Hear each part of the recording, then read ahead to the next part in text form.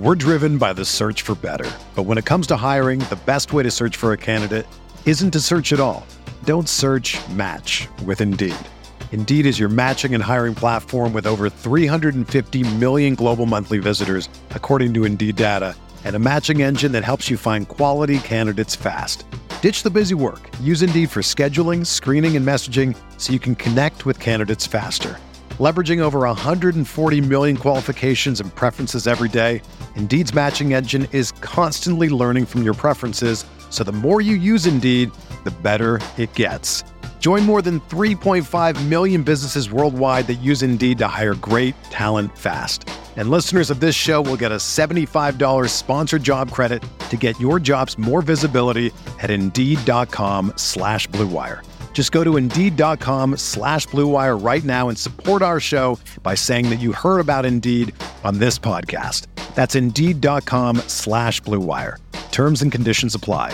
Need to hire? You need Indeed. Hello, everybody. Welcome back to the NBA Front Office Show. Happy Friday. We're going to kick off the weekend with a little NBA basketball. We're talking about some news, some rumors going on around the NBA about some potential moves and things of that nature. Maybe a certain player that Keith really likes returning to action. We'll talk about that too. But first, let's talk a little bit about the games that we saw last night. And I guess we need to start with the Memphis Grizzlies. What a ridiculous comeback against the Minnesota Timberwolves right when the Wolves were feeling strong. Nope, here come the Grizzlies roaring back. Keith, the Grizzlies are now up 2-1, and for most of that game, at least the first half of that game, it looked like the Wolves were the better team, and then suddenly the Grizzlies kept chipping away, and what an epic fourth quarter collapse by the Wolves. Trevor, I tweeted, Wolves, huh? Yeah, and then like it felt like a half hour later, I was like, or not. 37-12 was the fourth quarter score, by the way. 37-12. Good Lord. Yeah, I want to say there was like a 48-13, like at some point run by Memphis. Yeah, I had turned my focus to the Dallas game for the most part, and I still had that one on just because you never know. But man, that's bad for the Wolves. And now you got to be.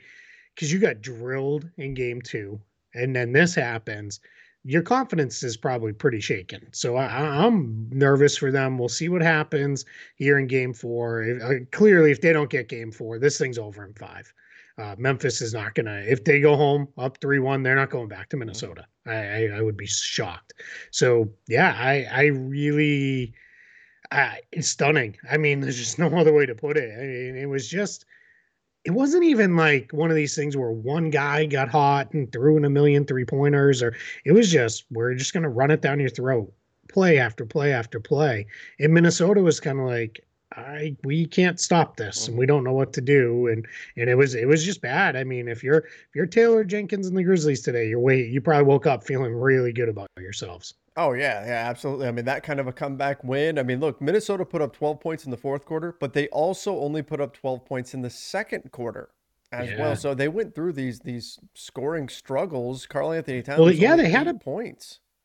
Yeah, they had a big lead early, and then they let the Grizzlies back in, and then it looked like it was one of those, all right, Memphis isn't going to have enough to finish this off because Minnesota pushed the lead all the way back up. I want to say it was like 26 or something, and then this massive comeback. So and you're right with Towns. And then after the game, Towns was like I'm working, I don't know how to get open. He didn't say I don't know how to get open, but it was like I can't get good looks. They're defending like.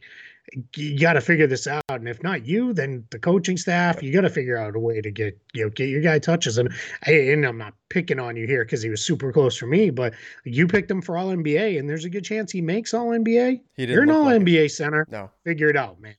Like figure it out. This you cannot be going through games. With half the game, you're only noticing that you're out there because of dumb fouls or bad defense. Like that can't be. And then you saw John Morant took to Twitter to retweet the video clip of Karl-Anthony Towns saying, "We're in Minnesota now," or whatever. And John put that out there. It said something to the effect of, "Yeah, we are in Minnesota now," and they came out there and got the win. By the way, I thought I didn't see anything. Sorry, go ahead. They're John Morant and Karl Anthony Towns' dads have been going back and Yep. forth in the arenas throughout the series, and they apparently sat Yeah, together. they did. I did not see anything, but I can only imagine Mr. Towns must have been really hammering on Mr. Morant for a while there, and And then then it that's swung one of the other those way. ones where it's you're like trying to find a place to hide by the end. You know, John Morant, let's talk about this real quick. John Morant, triple double, 16 points, 10 boards, 10 assists. I didn't think he was actually all that good in this game. Efficiency, 5 No. for 18 shooting, 1 of 6 Hmm. from 3. I'm sorry, 1 of 3 from 3. But then 7 turnovers as well for Ja. It was a team high plus 20, but I thought that there was a fairly sloppy performance for John Yeah. Morant. And yet the Grizzlies were able to come back and win anyway. Like that, to me, that stood out. Like this team Yeah. didn't need John Morant to be at his best, and they still pulled off this kind of epic comeback. That makes it that much more impressive. I always say about a big comeback, things don't go you don't have big comebacks if things haven't gone sideways at some point earlier in the game, right? You Mhm. had to be pretty bad for another team to build a lead that big. It is exceedingly rare for it to be one of those games where the team comes out and they hit, 15 3-pointers, and that's why they're up by 25. It's usually you did something pretty poor to put yourself in that kind of hole. And the Grizzlies were bad, and Morant was bad for most of the game. I have no problem saying that. They were awful, but you know what? It didn't matter because they were great in the fourth quarter when it did matter. And that's, and that's it. Jumping over to the Mavs, like you mentioned, you turned your attention to this game, as did I. The Mavs and the Jazz. The Mavs get a win again. Now they're up 2-1 without Luka, and he should be back next game. So 126 to Well, 118. we just got news on that. Sorry Oh, to okay. What do interrupt. we get?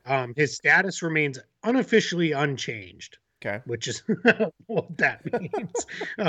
But Jason Kidd says Unofficially. he is a game time decision.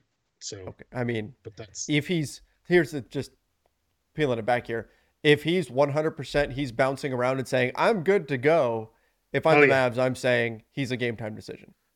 And it sounded like they had to hold him out of game 3 by all accounts. It sounds like he was ready to go. But yeah, I mean, I said it. Utah needed to get both of those Yep. games without him, and they really needed this one. They're done. It's done. It's weird. I don't It's even weird care to if they say win that the for a next 2-1 one. series, but that is how Yeah. it feels. Yep. In 2-1 series where they're still at home, right? But it's they now gave home court back to Dallas. Shout out to the Jazz fans because they were really good Mm-hmm. early until the team completely took the life out of them. I don't I don't know if Donovan Mitchell is just done with these guys, done with this particular iteration of this team. He has been awful in this Yeah. series. And don't throw at me that he scored a 30, whole bunch of 32 points points, because 6 he's assists. You know, the stat line doesn't look terrible. 1 of on 8 from what 3, did he though. shoot though He last was night? 10 for 21 shooting, but Yeah. 1 of 8 from 3, Hmm. 6 assists, 32 points. I mean, the stat line is not bad, right? But watching the Yeah, game and the but stat that's the line is best he something shot. is something different. And now look at his defense. Flip over to that. If there was a way to easily look at bad defensive stats, because he'd be leading the series in all of them. He's been awful. I mean, it's Matador defense after Matador defense from him. And I'm not going to put it all on him because Mike Conley hasn't been very good. Mm-hmm. Royce O'Neal looks like he's in over his head as they're asking him to guard Brunson and Dinwiddie and a bunch of guys. And then Rudy Gobert, I realized this game he did kind of get played off Yeah, the they pulled floor. him. They went to that small ball lineup, which kind of worked okay, but it only worked until Dallas figured it out, and then even that wasn't working. It's just that team. I'm going to repeat it, until it happens. Danny Ainge did not draft, sign, or trade for the vast majority of these players. Major changes coming to the Jazz. They're just done. They don't, maybe they extend this to 6 or 7 or whatever in this series. Mm-hmm. Yep, I agree. I agree. The Golden State Warriors are really, really good. They're now up 3-0 on the Denver Nuggets. Steph Curry still coming off the bench. Doesn't matter. He still comes out. He comes off the bench and drops 20. I mean, he plays 31 minutes. So, yes, he's coming off the bench, Yeah. but still 27 points, 6 assists. But Jordan Poole really kind of stole the show. So did Klay Thompson. But Jordan Poole was particularly impressive. 9 for 13 shooting for him. 3 boards, 3 assists, 27 points. Klay Thompson, 26 points. Draymond Green doing Draymond Green things on the defensive end of the floor with 5 fouls, picks, Nikola Jokic to the most likely MVP Nikola Jokic, and Draymond Green picks him to seal the win. The Warriors are rolling right now, the 10 favorites to win the assists whole thing. too for Draymond. Yeah, the Warriors have bumped up to that favorite line. I don't know that I necessarily agree with that. I think that's a little bit of an overreaction on the Suns' part, but shout out to official guy of the NBA front office show, Jordan Poole, and I appreciate him coming through because I just had a piece post on Spot Track today about Jordan Poole's next contract options because it was funny. He has been on Spot Track the most searched player over the last week or so. I think people who are tuning in for the first time are like, "What's the deal with this guy?" Trying to figure out what his contract is. I did tweet because I watched the vast majority of the second half of this game this morning. I was really tired after a long day yesterday, but watching it this morning, it just struck me. Imagine just being able to go to your bench and it's Steph Curry is the guy you bring in. That's just insane, right? And whether that sticks or doesn't stick or whatever, and I get it where people are like, hey, we don't have to name every lineup, but that Green, Wiggins, Thompson, Poole, Curry lineup, oh boy, that's tough. When Andrew Wiggins is clearly your fifth best guy in a lineup, you're probably really good. Like that's, just the reality of it. Like and then Otto Porter is playing pretty well. Gary Payton playing terrific. And I don't want it to be lost. Denver did not play bad in this game. They were actually pretty good too. They shot 50% from the field. They just couldn't get enough stops in the end on the Warriors. Jokic was great. This was the MVP kind of performance out of him. They just don't have enough. It's, this is, we said, how often do we say it this year? At some point, they're really going to miss Murray and Porter, and this is we're there. We're at that point now. Yeah, I mean, Denver did. I guess that's why people are now making the Warriors the favorite, because Denver didn't play poorly. You got an MVP performance out of Jokic, and it still wasn't enough. Yep. That's what people are looking at with this Golden State team. I agree, though. I'm not counting out the Phoenix Suns. I'm certainly not counting out your Celtics, any of these other teams. But the Warriors right now are the betting favorite. Jordan Poole, team option next year, $3.9 million. No, already picked up. Yeah. So remember, that's so that's year. Good. But so that's, and then after that, I mean, we'll see what next year looks like. But Jalen Brunson has made himself a lot of money in this year's playoffs. Jordan Poole is trending in that direction as well. Now, again, he's got another year under contract, but he's extension eligible though, coming off the rookie scale. So he's within there with like Tyler Hero and all those other guys with that one. So that's 22 years old, and he's making the kind of plays that he's making right now in the playoffs. I mean, absolutely incredible. Yep. Yeah, he's my guess. I wrote this today. I won't step all over the piece. Warriors are going to extend him to something. And they'll just deal with whatever the fallout is from that. Maybe it ends up costing him Wiggins when his contract expires in a couple seasons for the 23-24 season as Poole's extension is kicking in. But I mean, you win another title. I don't know. I don't know how far they can go into the luxury tax. It's already pretty far. I don't think you know this. Maybe you've seen it. Do you know how much luxury tax, like tax plus penalties, they're paying this season? Oh, it's more than the salary cap for it's more than most teams pay. It's more. It's way more. It's I want to say it's something like 150 million. It's something crazy. You're a little shy. 170. I knew it was up there. Yeah. And so combine that with total salaries, $340+ million. Like that's you'd better be a champion then if you're going to be paying that much money, right? Yeah, right.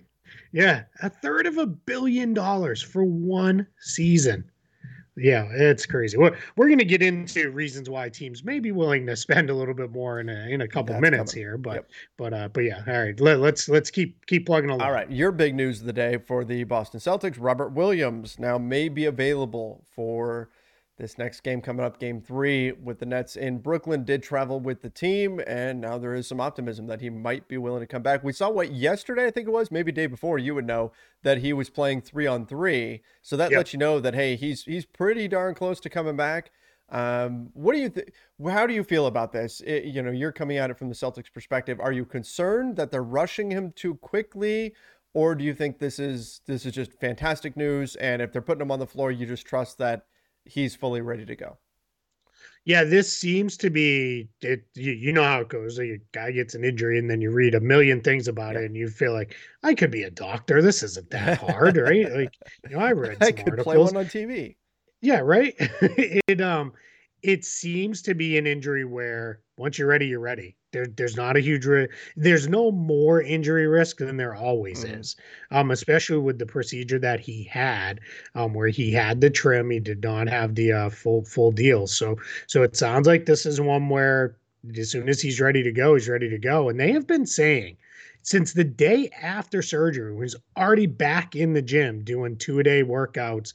Now, 2-a-day workouts might mean he stretches for an hour, in those early days. But they've been saying sometimes guys come back early. They always added that almost every single time.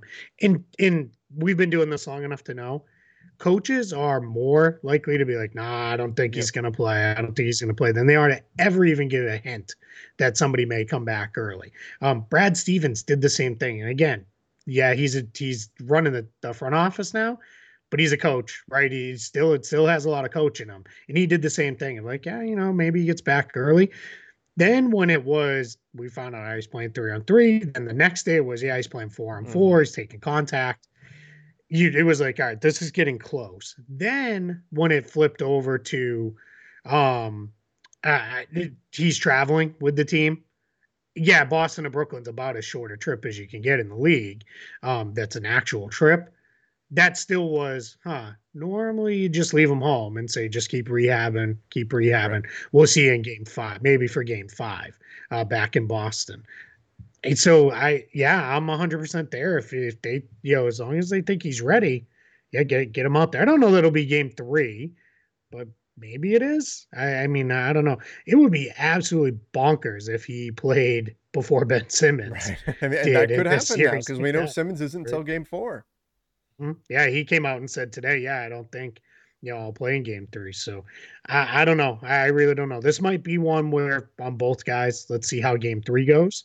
And then maybe we'll make a decision on game 4 after that. But I mean, at the very least, I would expect we'll see Robert Williams in game 5, assuming that there is one in the series. Yep. Does seem like that's the one. Hey, I want to address one quick thing on Celtics Nets. Yeah. This was a comment on our last video where the guy was like, I think it's making a bad assumption that if Boston goes up 3-0 that the Nets will lose the series.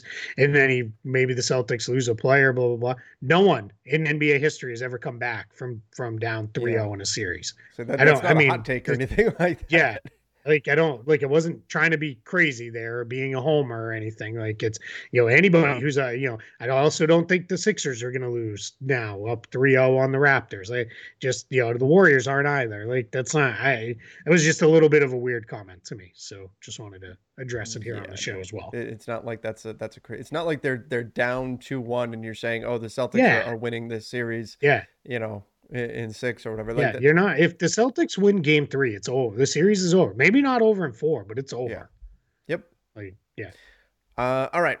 We did see a coach get let go today. Maybe a little bit of a surprise. So Charlotte Hornets, James Borrego. I haven't seen any Hornets fans who have been upset about this or surprised, but the national response has been largely surprised that this took place, because I think a lot of people look at what happened with the Hornets and they don't say, oh, clearly this is a coaching issue, but obviously the Hornets feel like they can find somebody better suited to take this team to the next level. So James Borrego is let go by Charlotte. We're driven by the search for better, but when it comes to hiring, the best way to search for a candidate isn't to search at all. Don't search, match with Indeed. Indeed is your matching and hiring platform with over 350 million global monthly visitors, according to Indeed data, and a matching engine that helps you find quality candidates fast. Ditch the busy work. Use Indeed for scheduling, screening, and messaging so you can connect with candidates faster. Leveraging over 140 million qualifications and preferences every day, Indeed's matching engine is constantly learning from your preferences, so the more you use Indeed, the better it gets. Join more than 3.5 million businesses worldwide that use Indeed to hire great talent fast. And listeners of this show will get a $75 sponsored job credit to get your jobs more visibility at Indeed.com/Blue Wire. Just go to Indeed.com/Blue Wire right now and support our show by saying that you heard about Indeed on this podcast. That's Indeed.com/Blue Wire. Terms and conditions apply. Need to hire? You need Indeed. Yeah, I'm not saying it was the wrong move by the Hornets to let him go. I just also don't think he's the actual problem in Charlotte. They've got roster construction problems. I think they've got a lot of things that are issues. So I'm not going to pin it all on James Borrego. I think perhaps you have some experience with this. I think when people don't know what else to point to, they point to the coach stinks. And that's it. That's the solve. That's what we need to get everything back on track and get everything where it needs to be. And that's just not the way it is always, right? It's not, again, or sometimes is that part of it? Sure. I completely think that maybe it was time to make a change, but I don't think someone's coming in there. You could get prime Red Auerbach or Phil Jackson or Pat Riley. And I don't think they're all of a sudden this team is a title contender next year just because they're on the sidelines. They need roster work. They need a lot of other stuff. So that's part where I'm just like, it wasn't that I said it's a bad idea to fire him. I just don't think he's the problem. I wonder if that's just it. Is that they've got somebody in mind that they feel like will be a better fit for the future in terms of bringing in other players and things of that nature. That's possible.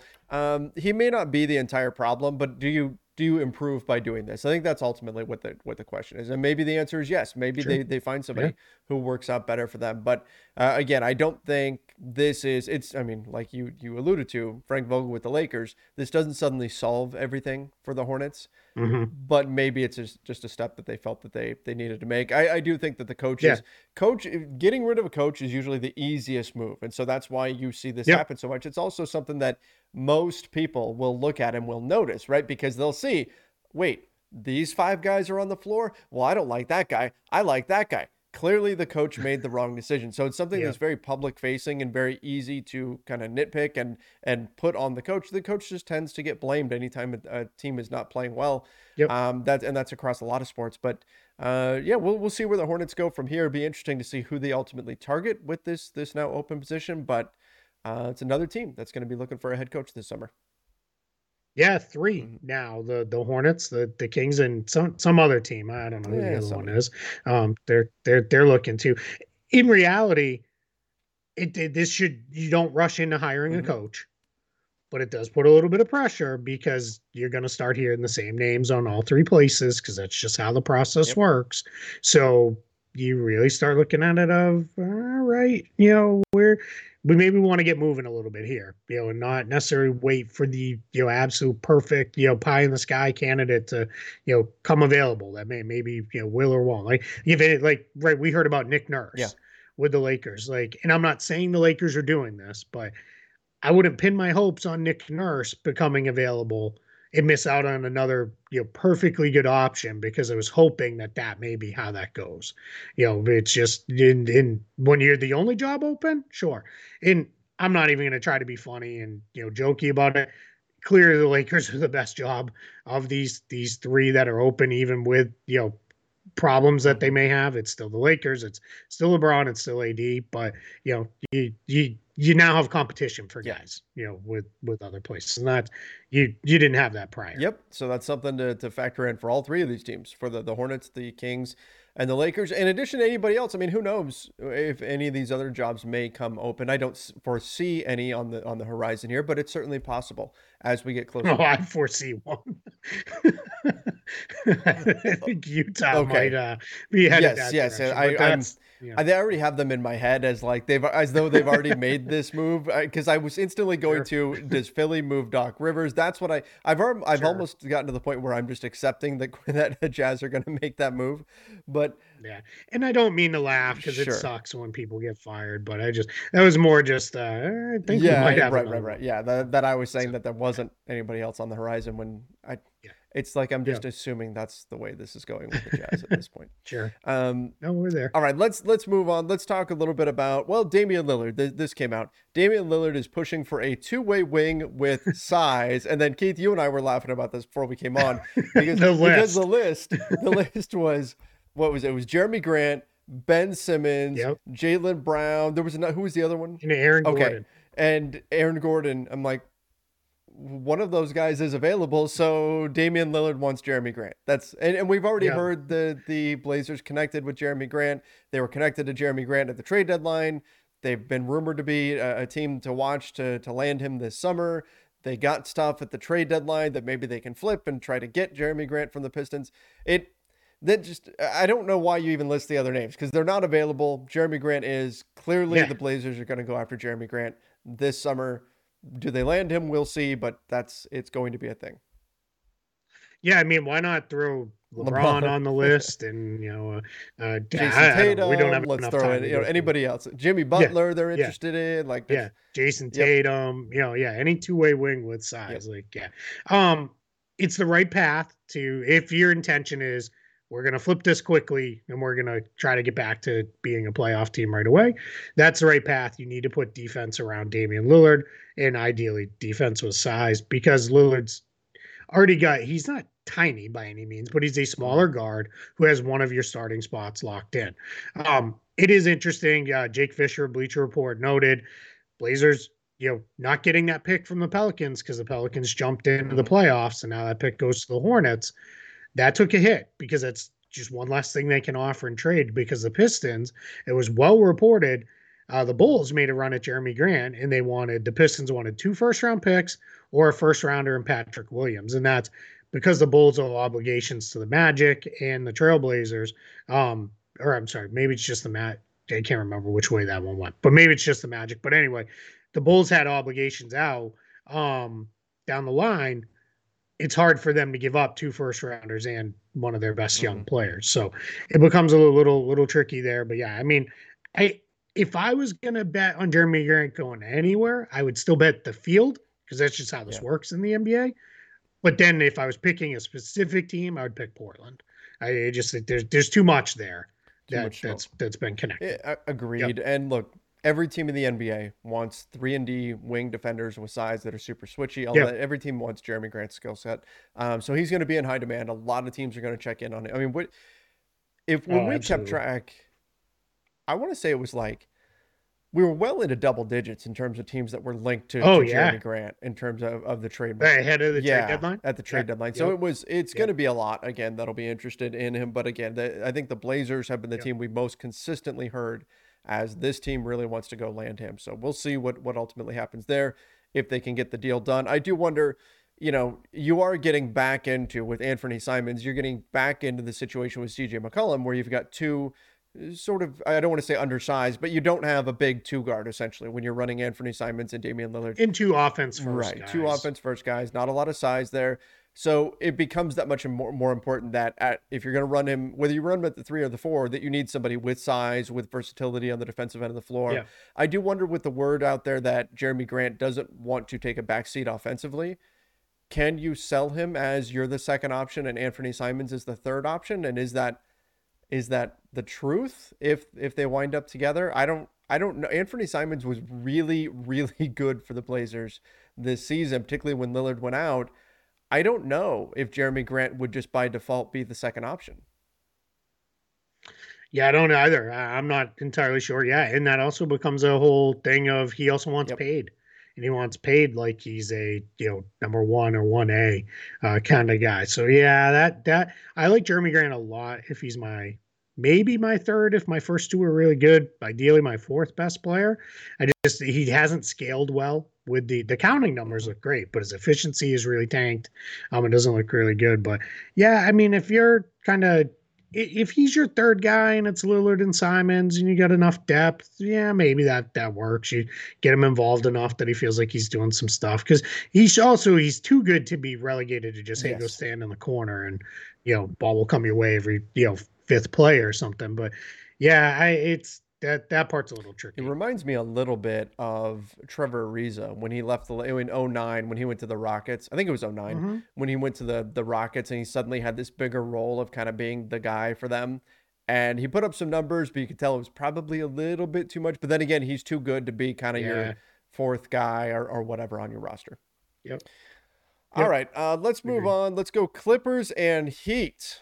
Both, and this is something we've heard consistently as well, are interested in John Wall if he gets bought out. And I think that's a pretty big if John Wall does get bought out again, $47 million for next season. But more likely now than it was sure, last more year. likely now than it was before. But Clippers and Heat, both those landing spots make perfect sense to me in terms of why they would be interested, why they would go after him. But again, if you're the Houston Rockets, option one is going to be, can we find a trade for John Wall? And then if you can't, then you start to go down the buyout path. So we're going to see if John Wall is a Houston Rocket past the 23rd of June, then a buyout suddenly becomes a lot more possible. But I think the Clippers and Heat won't be the only teams interested if John Wall is suddenly a free agent. When you need mealtime inspiration, it's worth shopping Kroger, where you'll find over 30,000 mouth-watering choices that excite your inner foodie. And no matter what tasty choice you make, you'll enjoy our everyday low prices, plus extra ways to save, like digital coupons worth over $600 each week. You can also save up to $1 off per gallon at the pump with fuel points. More savings and more inspiring flavors make shopping Kroger worth it every time. Kroger, fresh for everyone. Fuel restrictions apply. Yeah, there's definitely somebody who will take a shot, especially if he's willing to come in for $5, $6, $7 million. Something that's maybe in range or just above the taxpayer mid-level amount.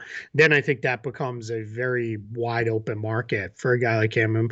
And the Heat have done well with guys like that. They looks like we'll see with Victor Oladipo if where that goes with them. But they've obviously done a good job getting guys going in. The Clippers, I think it was Marcus Morris said after their play-in loss of hey, we need a backup point guard behind Reggie Jackson, and that might have been hinting a little bit, right? Because their options going into next season are it's really Jason Preston, who missed his entire rookie year with an injury. So and then they've got clearly other ball handlers like Norman Powell and Kawhi Leonard and Paul George and guys like that. But you do need somebody else who's maybe a pure point guard. If you're the Clippers, you're looking to load up the last few roster spots to make this title run next year with a bunch of healthy guys. So yeah, I do think that's that one would make some sense for sure. Yep, agreed. So we'll see if John Wall does indeed get bought out. I think there'll be plenty of suitors for his service. I think he's going to. You think so? I think now but Keith, the Rockets he's not going to want to miss a whole that there's interest in a trade for him. Yeah, I have a bridge I'd like to sell you in Brooklyn, in a tower in Paris, France. If you're interested, just let me know. Hit me up in the comments. Come on, front runners, hit up Keith, and we'll work a deal here. Yeah. Let's finish with this. The NBA has prospective expansion investors already all lined up. Oh, it's coming, it's baby. It's going to happen, and now we're starting to hear with more. I don't want to say certainty because it's not done until it's done, but it's feeling more and more like Las Vegas and Seattle are the clear front runners here. They're the ones that's what it's most likely going to wind up being for NBA expansion. It's a matter of when it happens, not so much if it happens. That's my sense of it anyway. And broadcast rights deals are coming up. They're going to be a new agreement with the NBA the next few years here. And this shocked me. Projections are that NBA franchises could double in value when that happens. That's unbelievable. We've already seen franchise values go through the roof. So if you're the NBA and you've got that coming, and you've got two new teams coming on board, you can ask for a pretty hefty price tag for an expansion team. So the amount of money that can be injected into the NBA, into the owners' pockets, can definitely help make up for some of the losses during COVID. If they do go ahead with this expansion plan, which is part of why this makes so much sense for them to do. But my goodness, if franchise valuations double, maybe that's where the Golden State Warriors are like, we got to pay $300 million or whatever. Okay, that's we're good. Exactly what I was hinting at earlier. Yep. That's exactly it. That's exactly where it's going. The Warriors are saying could be worth $10 billion after this comes in. And so here's what the reality is, right? The NBA, clearly they're getting the data from their TV partners, and their TV partners were not countering any of the things that were shared, basically pushed, hey, we just had amazing ratings. And these are not just amazing ratings related to the bubble season and all that stuff when games were being played at 1:30 in the afternoon on a Tuesday. These are like, we're going back a half a decade or more now. And I think what is true from everything I've read is the NBA knows they're going to get paid massive amounts of money for their TV rights deal, because the one thing that continues to hold value television wise is live sports. Everybody wants live sports rights one way or another, whether it's the traditional ESPN, TNT, ABC model, or whether it's Amazon gets involved, Apple gets involved. We've seen that with Major League Baseball. They're doing some stuff, and with the NFL, clearly, they're going to get a lot of money here. The NBA is. They're going to make a ton of money off the TV contracts, and then beyond that, you're going to end up with, if you get two more teams in, that's money flowing in, two more markets, two more local television contracts. I mean, and the NBA, of all the sports, has embraced the idea of social media and streaming the best of all of them. Now, the League Pass product needs some work, but I think it's gotten a bit better. It's gotten it's better. It's still not MLB to me has been the gold standard. Oh, easily. Yeah, not even close. I've never had a single issue with the MLB streaming product. Which is amazing, because they've got 160 some odd games a year. Like, that's a lot of baseball crazy, right? to be able to watch on that product, and so that's that's one thing that MLB is doing very well. My guess is the NBA will make whoever it is pays into this. Hey, help us improve League Pass. Whoever it is, hey, Amazon, if you want to air a game a week, like, we need some help with, and you happen to be great at that. Perfect. Help fix League Pass. But expansion's coming. The league is healthy. Everything is in really good shape for the league. It's just a matter of time. Henry Abbott of True, who wrote the most recent long expansion piece, did a lot of really good reporting and research into it, talking to folks in Seattle, folks in Las Vegas. Really, none of them are openly saying, yeah, we've been told we have a team, but these people aren't stupid. They're not building arenas and making all these plans for no reason.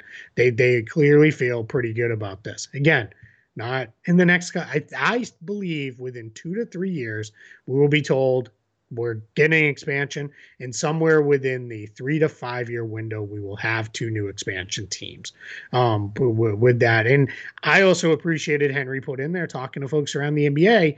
There's enough buy-in now that, we're deep enough in talent that we can pull this off. And one of the things they called out, almost half the league now or they're really approaching 50% of the league being international players. So it's your talent pool. I mean, even back when the Bobcats came in. I mean, yeah, exactly. Top 4? Yeah. I mean, the all NBA team's going to be half, non-US born players. But when the Bobcats came in, but even before them, when the Raptors and Grizzlies, we were still a very US centric league and hadn't dipped into the market, internationally for players. And now that's where it's headed. So I think this is all, great stuff and leading towards where we're getting 2 new teams. And it sounds like Seattle and Las Vegas are going to have to either blow this or decide they don't want to do it if it's not those 2 markets, because you continually hear those 2 mentioned, and then you'll get a occasional 3rd or 4th city thrown in there once in a while. But that one rotates. It's the Seattle and Vegas are always at the top. Yeah, Seattle would have to do something incredibly stupid, like, I don't know, not hand the ball to Marshawn Lynch and instead throw it on the goal line or something like that. Hey, that worked out well for me too, so I'm not going to complain. I'm sorry, Seattle. That was just the first thing that popped into my head. I hope you get a team again. I hope the Sonics do come back.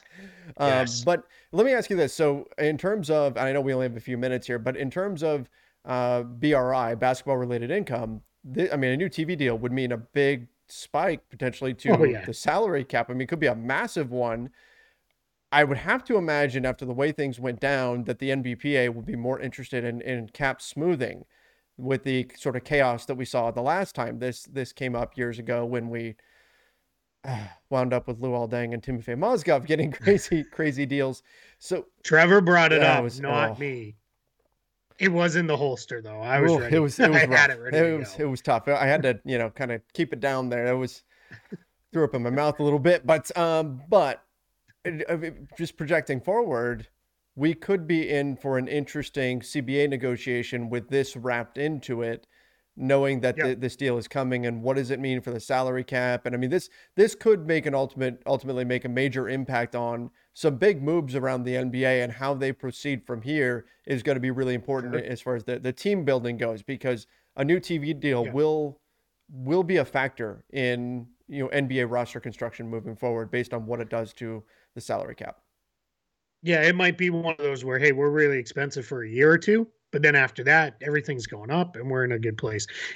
Guys, go back, listen, a couple episodes ago, we had Eric Pincus on. We dipped into some of this stuff about where things are going with the CBA. Big part of the CBA negotiations are going to be, all right, let's firm everything up. So whatever the TV money comes in, we know how that's going to split. And a guarantee expansion is going to be a topic of discussion through that. Because one thing with expansion, players get none of that money. So the reported $9-10 billion that two teams could fetch to join the league, if it gets that high, it'll probably be minimum, $8 billion for the two, coming in. None of that goes to the players. That only goes to the current owners of the team. So it gets split up because that's not part of it. Now, if the NBPA is like, hey, hold on. Now the NBA, I think, comes back with, hey, wait a minute, we're creating 34 new playing jobs for you. Like that. But it'll be a discussion point, right? It's going to be a major thing there. It's going to be, I mean, this is for people like me, and I'm so happy because I've, not even kicking and screaming. I've just pulled you along and you're into it now. This is awesome because this is really cool, fun stuff that we're seeing. And it only happens if the league is healthy and successful. And a big part of that comes out of the NBA and the NBPA have a good relationship, even with Michelle Roberts leaving and Tamika Tremaglio coming. They're doing great because they very much recognize the old business axiom of a half a watermelon is better than a whole grape. Yep. You got to be smart about this. There's no reason to mess this up. Just keep this train moving forward. We're all going to get paid, and let's keep going. So that is absolutely massive for this, and that's that's great news for basketball fans because going to get more, and probably with no stoppage either. On the court, we say winning cures all in terms of relationships and all that within a locker room. Off the court, making money cures all. Oh, that's what the NBA sure does. 100% doing. Yeah. Hey, one last thing, because I kind of skipped over it. Cap smoothing, I predict, will 100% be a thing. The NBPA fought against it, rightly so, kind of last time, because I think they thought the NBA was trying to pull a shady one on them and pull some sly business there.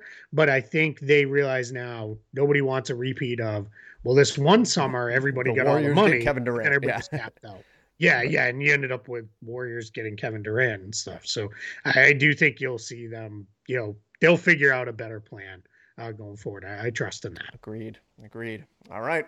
Well, we're going to wrap things up there. Appreciate everybody for joining us. Make sure you do subscribe to the NBA Front Office YouTube channel. Ring that notification bell as well. And don't forget, follow us over on Apple Podcasts, Spotify, wherever it is that you listen to podcasts. Have a great weekend, everybody. Till next time, stay safe and see ya.